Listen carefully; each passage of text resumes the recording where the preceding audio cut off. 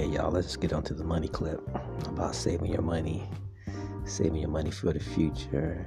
Don't be buying all kinds of stuff, just trying to keep up with everybody.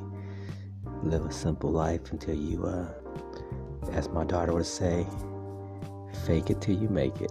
We were talking about that the other day. I was laughing. But yeah, like it is, fake it till you make it. So just live within your means. And when you get your paycheck, always put money aside for a rainy day fund. And then, what I usually do, and this may help you guys out. What I usually do back in the day when I was working, I used to pay all my bills. Like I could say I get my check on the 15th, I'll pay all my bills on the 16th. Even though they wasn't due for like 30 days, I would always pay everything in advance. And if I did buy a car, I would always, instead of making one payment a month, I would make 3 payments in advance or 6 payments in advance. That way I wouldn't have to worry about that bill.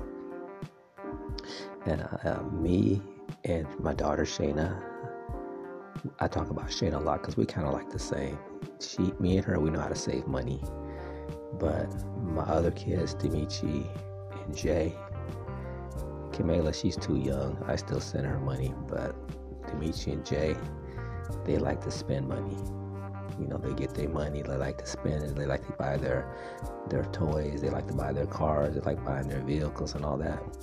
But one thing about it, every time they get into a bind, you already know who they call. Yeah, they call Uncle Buck. And I said, didn't I tell you put money aside for a rainy day? I really don't know what the kids are going to do if something goes down. They're gonna be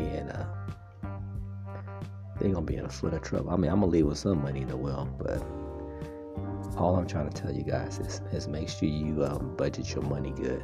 And just because your friend or your relative get a new car, or if they get a new house, for females, like ladies like to buy their purses and stuff. It's funny because women be buying their purses, they ain't got no damn money in those damn purses. So, I have a wallet, but I got money to put in my wallet. So all I'm trying to say is, y'all, if you gotta fake it till you make it, then that's what you do. And this is Uncle Buck, and we go.